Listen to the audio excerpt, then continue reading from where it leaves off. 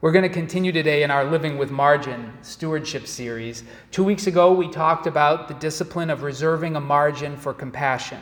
Last week, we discussed what it means to reserve a margin for contentment. And today, we'll consider God's invitation to reserve a margin for faith. We've already begun to talk about that. Reality sets limits that no person can move. Now, not all of us grew up realizing this truth. I don't know what kind of children you were, but not all children realize that. But eventually, if we live long enough, it becomes simply a truism, just a bit of common sense. Even the visionaries and the dreamers and the people who push at the edges of what's considered possible will find a boundary that cannot be crossed. Reality sets limits that no person can move. Now, for some of us, the constraints of reality seem tighter than they are for others. Education, wealth, power, tenacity, ambition, or influence certainly expand the possibilities. Contrariwise, poverty, vulnerability, laziness, irritability, disease, or bodily dysfunctions can restrict our options, sometimes severely. But for all of us, book-learned or street-smart, wealthy or poor, powerful or weak, influential or meek, self-disciplined or irritable. We live in a closed system. For all of us, there are boundaries through which we cannot break. That's our lived experience, and it's hard to argue with it. Taking the world as it is and taking us as we are, certain possibilities are within our grasp, and other possibilities will forever lie behind and beyond our attainment. And as true as all of that is in so many ways, for those of us who follow the God of Abraham, Isaac, and Jacob, who became flesh in the person of Jesus, we must not allow that truth to become all of our truth.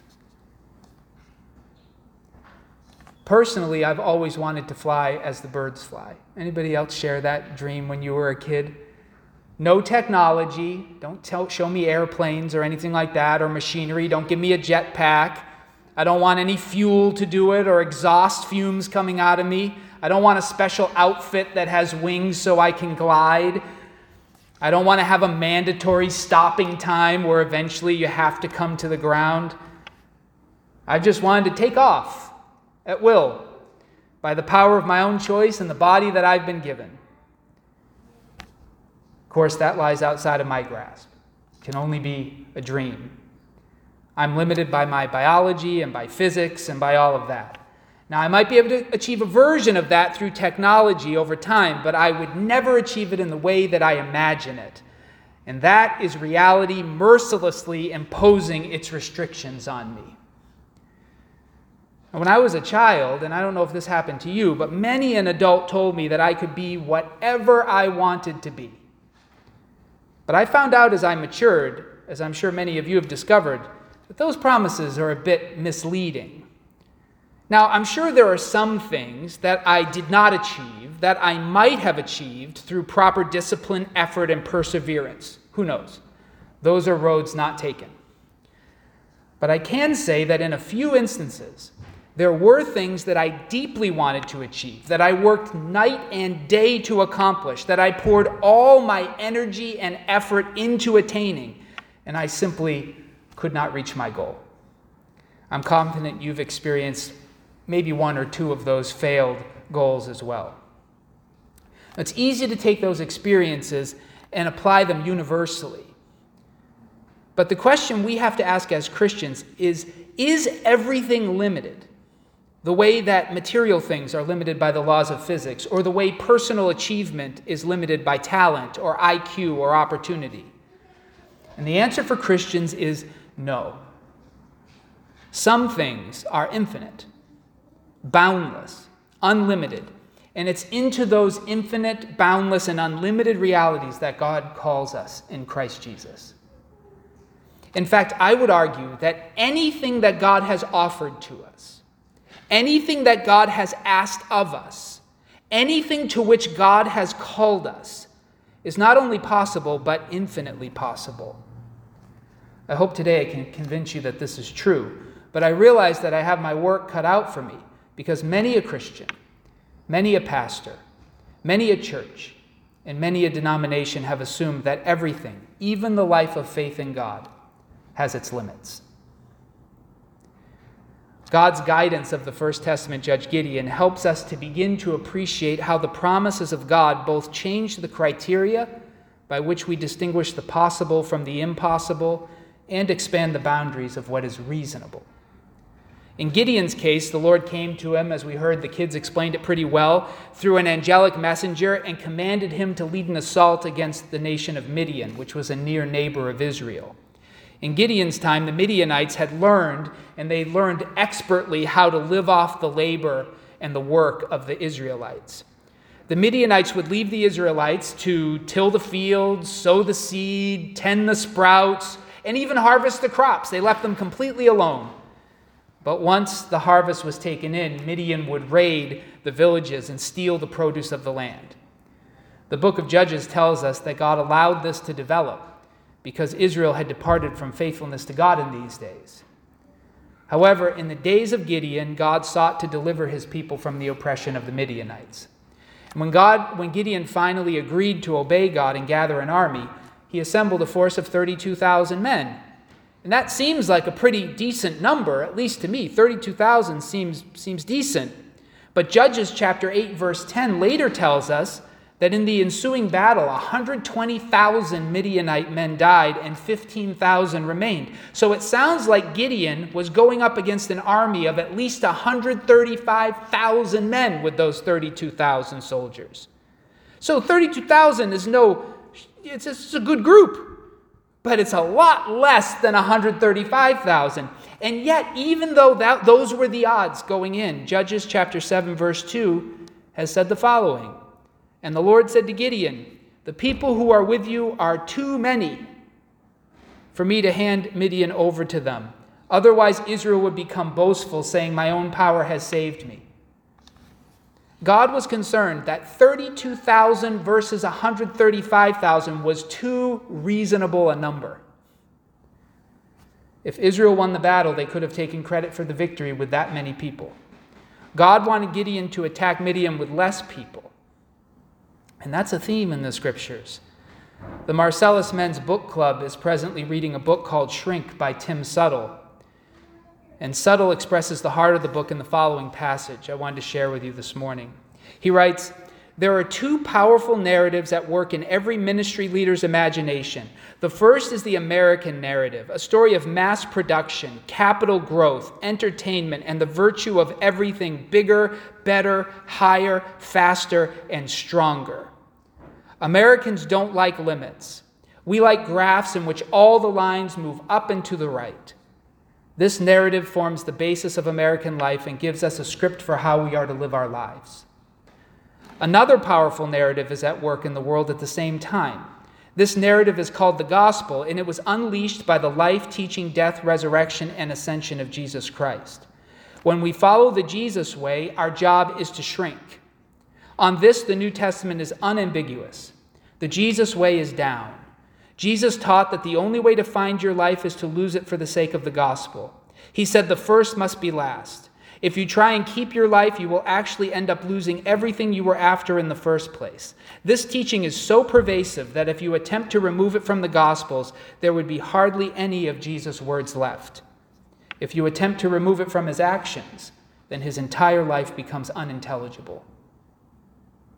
The story of Gideon is an illustration of the conflict between these two narratives.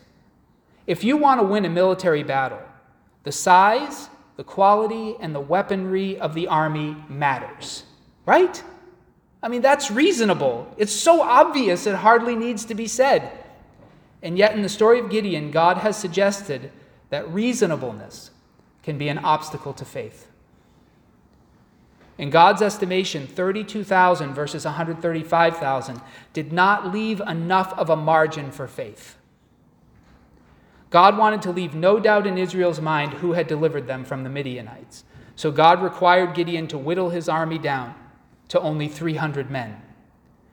Now, as I was thinking about the story, my first response was, well, God, then why not simply defeat Midian yourself? Why not reduce the army down to 0? Why involve humans at all? And then it occurred to me, sitting back while somebody else fights for you, that's not faith at all. Faith requires a level of personal risk. The margin God wanted Gideon to leave for faith required 2 things. First, the task had to be impossible without God's help. And second, the Israelites had to be personally involved and personally at risk. To live with a margin for faith is to pursue something that God has promised, which, by the normal restrictions of reality, is impossible, and to pursue that something at great personal risk. One might say that this is the very definition of faith. This is the story of faith throughout the Scriptures. It's the story of Abraham leaving his father's home and household at 70 years of age. He was 70. Did you know he was 70?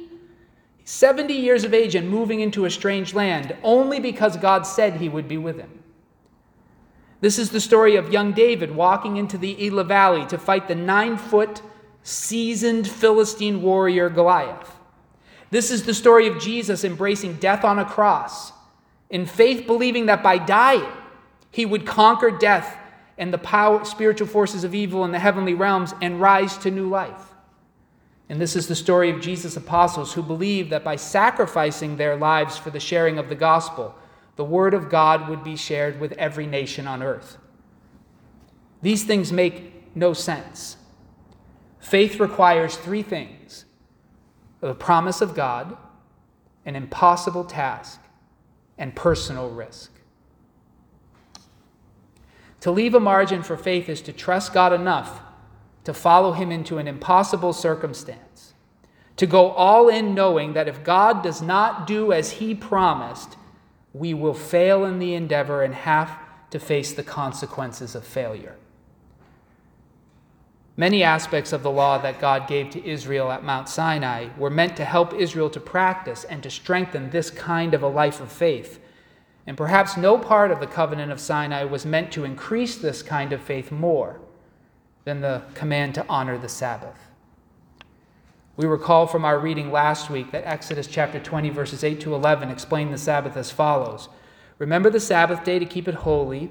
For 6 days you shall labor and do all your work. But the 7th day is a Sabbath of the Lord your God. On it you shall not do any work, you or your son or your daughter, your male slave or your female slave, or your cattle or your resident who stays with you. For in 6 days the Lord made the heavens and the earth, the sea and everything that is in them, and he rested on the 7th day. For that reason the Lord blessed the Sabbath day and made it holy. Now we've already spoken in our series about the Sabbath as a protection for laborers against the oppression of their employers. And we've explored the Sabbath as a check on personal ambition and greediness. Additionally, the Sabbath is practice in leaving a margin for faith in our lives. We recall that Israel was primarily an agrarian society, so the work that they did each day was in the practice of farming and animal husbandry. Doing no work on a farm, even 1 day a week, is generally unwise. We might even call it unreasonable. Over the last several weeks, I've spoken with 2 different men who were raised on dairy farms, one here in New York and the other in Wisconsin, and both have assured me that cows must be milked every day, if for nothing else than for their own health and well-being. I've also been told by several farmers that crops must be gathered when they are ready to be gathered, irrespective of which day of the week that might be. In other words, full adherence to the Sabbath requirements of the Covenant of Sinai might be harder for farmers than for anybody else. And yet the Sabbath was a commandment given to a nation of farmers. They did nothing else. Perhaps this is why Israel never obeyed the Sabbath.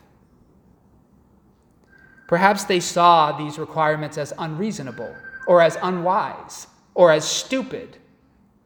As the Lord later said through the prophet Ezekiel in Ezekiel chapter 20, verses 11 to 13, God says, I gave them my statutes and informed them of my ordinances, which, if a person follows them, then he will live by them.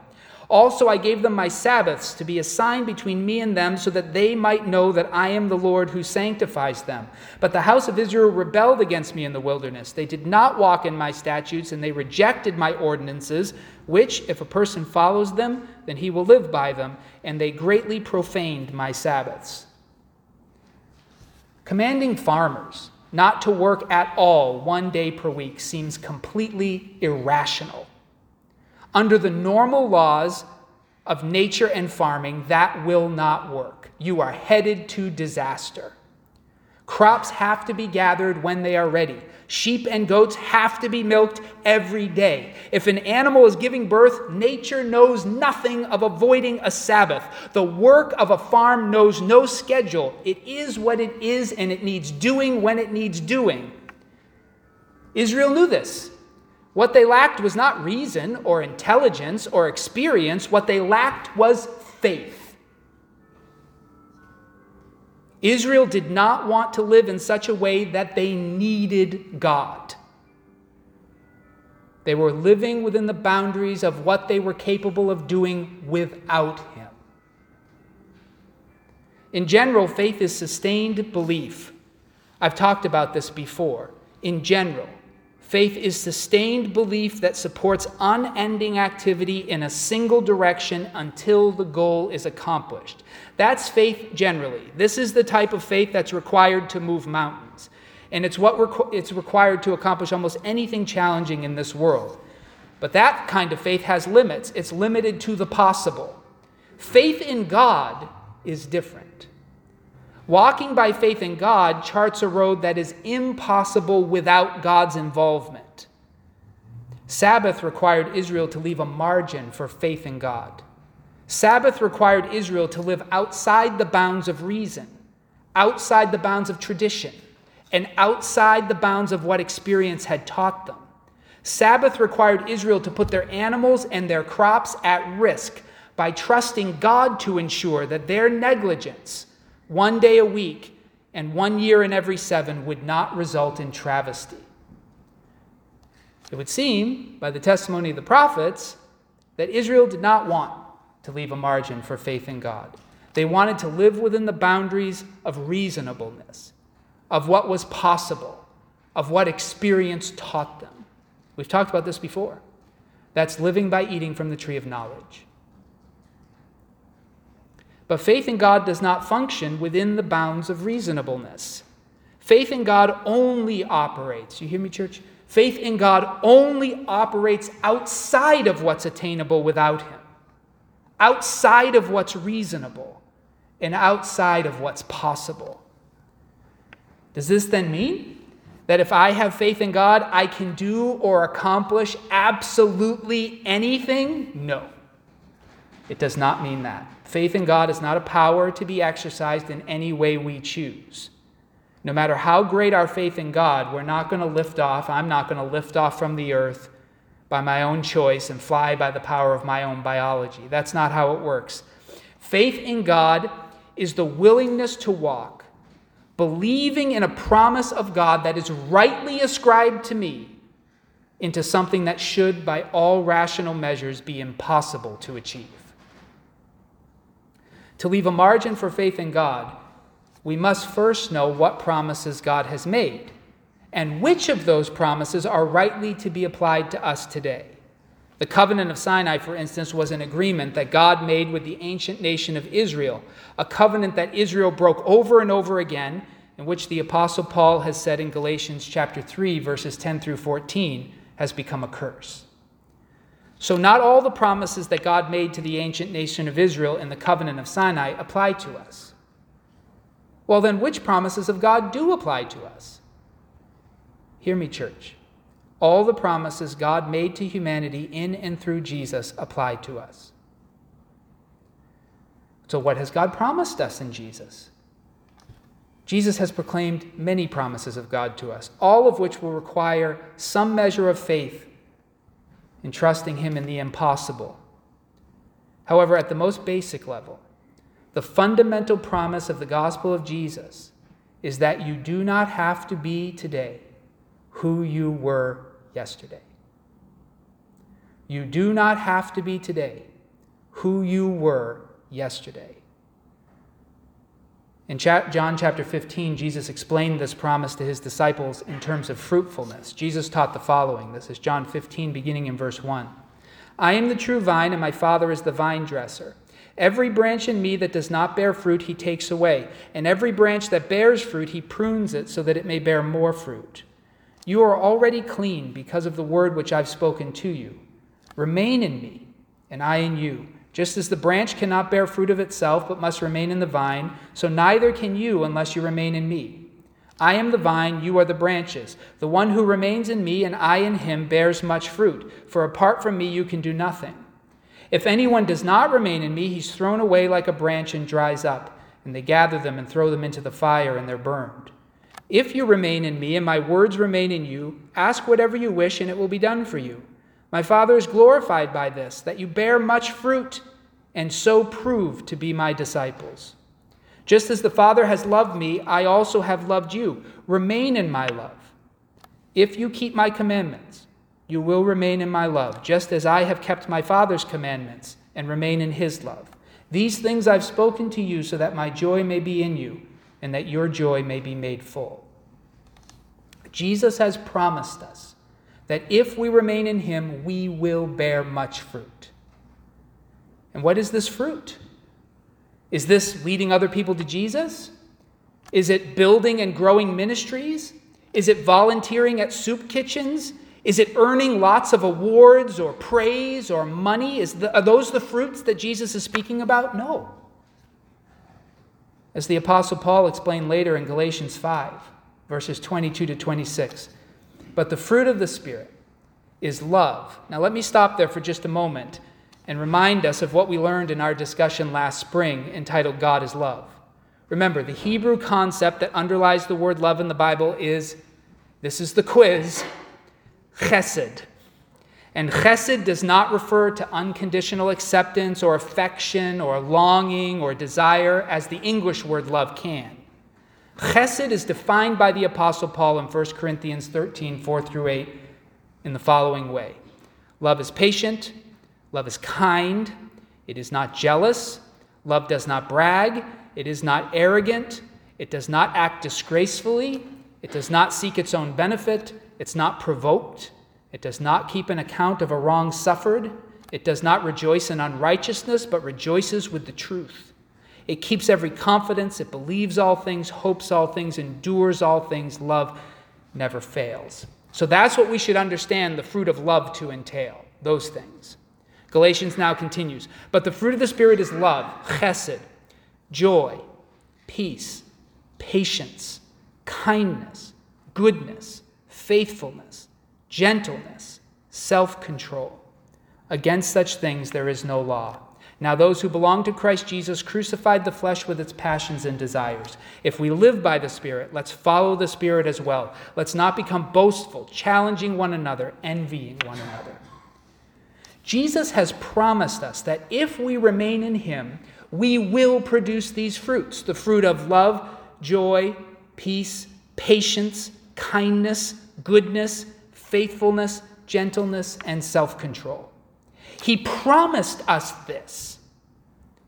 But like not milking cows on the Sabbath for dairy farmers, that life looks to be impossible. And it is. And that's why it requires faith and personal involvement. In order to receive God's promise to defeat the Midianites, Gideon had to walk by faith into battle with 300 soldiers against 135,000. In order for Israel to receive God's blessing of abundance in their farming practices, they had to walk by faith by not working one day every week. In order for you and me to produce the fruit of the Spirit, we must walk by faith out of our justifications for our wrongs and into the belief that God can bring these impossible fruits even out of you, even out of me. The Wesleyan movement used to be characterized by what some theologians today call an optimism of grace. Whereas some traditions believe that we were condemned to sin in word, thought, and deed every day of our lives, the early Methodists dared to believe that if they walked by faith, that God would actually fulfill his promise to make them spiritually fruitful. They actually believe that. Can you believe it? Crazy people. Whereas some traditions believe that humans were restrained by their biology, by their circumstances, by their history, and by their nature fundamentally, the early Methodists dared to believe that our identity is not to be found in our biology, whether we are male or female, or in our ethnicity, whether we are Jews or Gentiles, or in our unique cultures, whether we are barbarians or Scythians, or in our social status, whether we are slaves or free. The early Methodists dared to believe that our identity was to be found in our faith in Jesus Christ alone, and that we were limited only by the limits placed on us by Jesus himself and by our faith in him.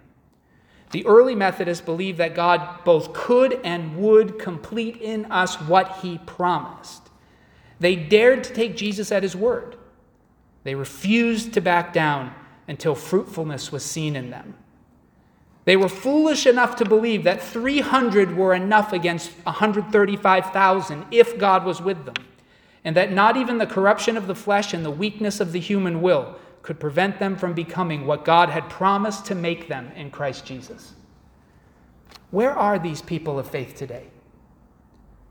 Where are those who refuse to be defined by anything but Jesus and who refuse to give up their belief that God can and will fulfill his promise to set us free from the bondage of sin and death and to make us fruitful beings who walk in the footsteps of Jesus? Where are those who will not let past failure define their future, but only the call of Jesus on their lives? Where are those who, no matter their ambitions, no matter their wants, no matter their desires, will pursue nothing but the call of God on their lives to bear much fruit? Where are those who would sacrifice any earthly pleasure for the joy of knowing God and of becoming beings made in his image? Where are those who would deny any impulse, forsake any desire, embrace any suffering to pursue the kingdom of fruitfulness of love, joy, peace, patience, kindness, goodness, faithfulness, gentleness, and self-control? Who are they who would be mastered by nothing but the Spirit, identified by no title but Christian, governed by no law but the law of Christ, and satisfied by nothing but fruitfulness in him? Are there any Methodists left in the world? If there are, may God himself fulfill his promise to them to make them fruitful in him. This is God's work. And yet, just as Gideon and his 300 men, we must follow God into battle if we are to see his work in us. We must leave a margin for faith if we're to see God do miracles in and through us in our time. Where are those who believe that if God promises it, he will do it if we follow him in faith? May we find such people in our time. Amen. Amen.